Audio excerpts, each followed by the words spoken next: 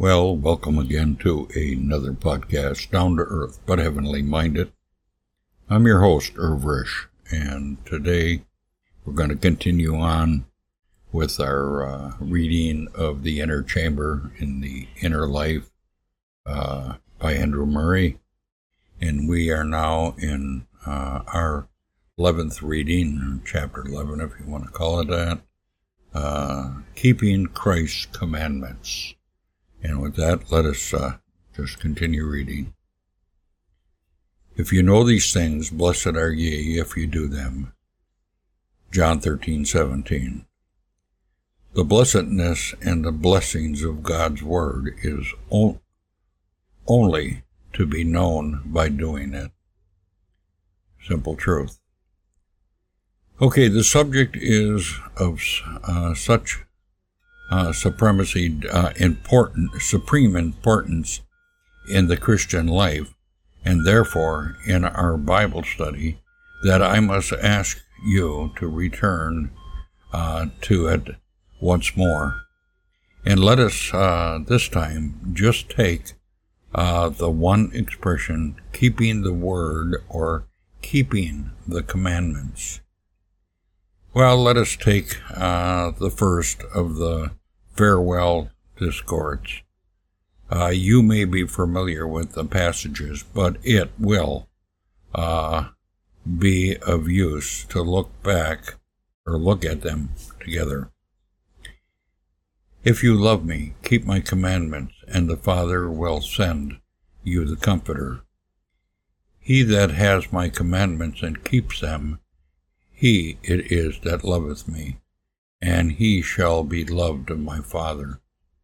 If a man loves me, he will keep my words, and my Father will love him. If you abide in me, and my word abides in you, ask whatever you will, and it shall be done unto you. If you keep my commandments, ye shall abide in my love. Ye are my friends, if you do whatever I command you. Well, study and compare these passages until the words enter the heart and work the deep conviction of keeping Christ's commandments in their indispensable conditions of all truth. The indispensable conditions of all truth, spiritual blessings, for the coming of God, the Holy Spirit, and His actual indwelling for the enjoyment of the Father's love and inward manifestation of Christ, the abode of the Father and the Son in the heart, the power of prayer and abiding in Christ's love, and the enjoyment of His friendship and keeping of the commandments is the one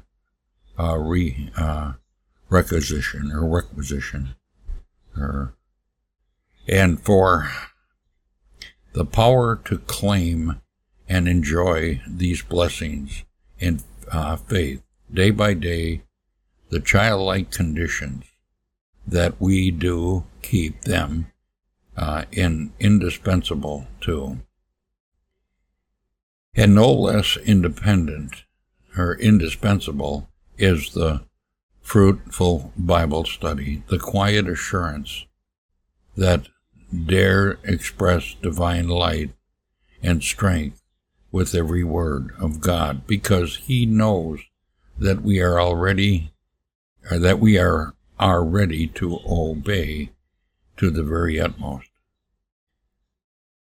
Through the will of God delights in and done lies our only way to the heart of the Father, and His only way to our hearts, keeping the commandments.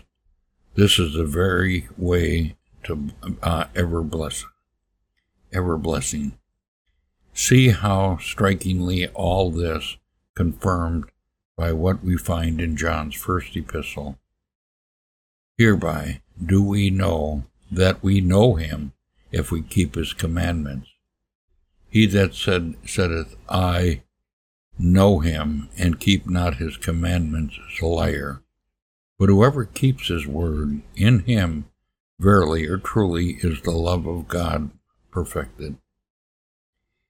Well, the only proof of true living among knowledge of God only proof of not being self-deceived in our religion, of God's love not being an imagination, but a possession, is keeping his word.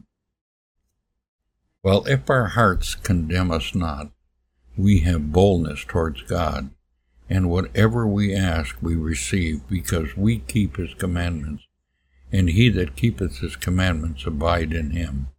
Keeping the commandments is the secret confidence towards God and true intimate fellowship with him.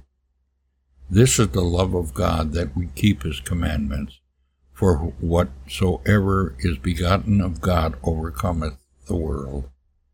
Our profession of love is worthless except as it is proved to be true by the keeping of his commandments.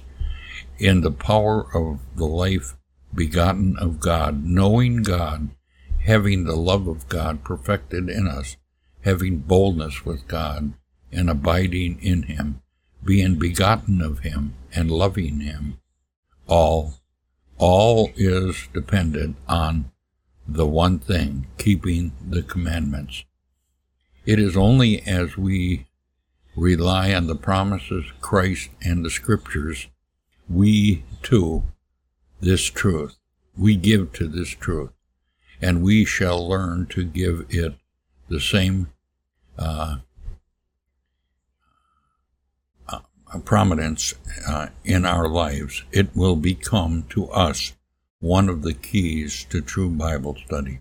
The man who reads his Bible with the longing to determine purpose, to search out and to obey every commandment of God and of Christ, is on the right track to receive all the blessings the Word was ever meant to bring. He will especially learn two things: how he needs to wait for the teaching of the Holy Spirit to lead him into all God's will, and what blessedness there is in performing daily duties, not only because they are right or he delights in them, but because they are the will of God.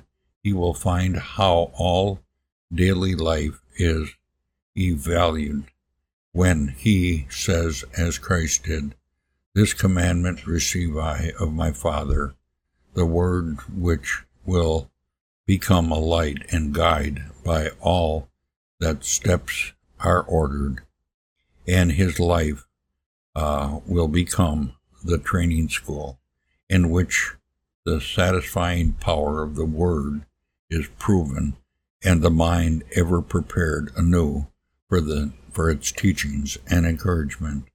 And so the keeping of the commandments will be the key to every spiritual blessing. Make a determining effort to grasp what this life is full obedience means. Take some of Christ's clearest commandments. Love one another, even as I have loved you. Ye ought to wash one another's feet. Ye should do as I have done to you. The acceptance of Christ-like love and the humilities of the law and the supernatural, you are to live, as far from the sense of failure or importance leading you to despair or to the rest contained in what you think attainable. Let it only encourage you to put your hope more entirely on him, who by the Spirit will work in you both the will and to do. Once again, our one aim must be perfect harmony between conscience and conduct. Every conviction must be carried out unto action. Christ's commandment, with which means to be obeyed. If this is not done, the accommodations of Scripture knowledge only darkens and hardens and works the satisfaction with its pleasure, which the acquaintance of knowledge brings with it, unfits us for the Spirit's teaching. I pray you do not weary to my repeating so often the blessing solemn message in your inner chamber. The question is, be decided whether you will, through the day, keep the commandments of Christ, and there, too, will be dedicated whether in future life you are to bear the character of the man wholly given up to the knowledge and do the will of God. And that ends the reading of our word. And until next time, bye for now.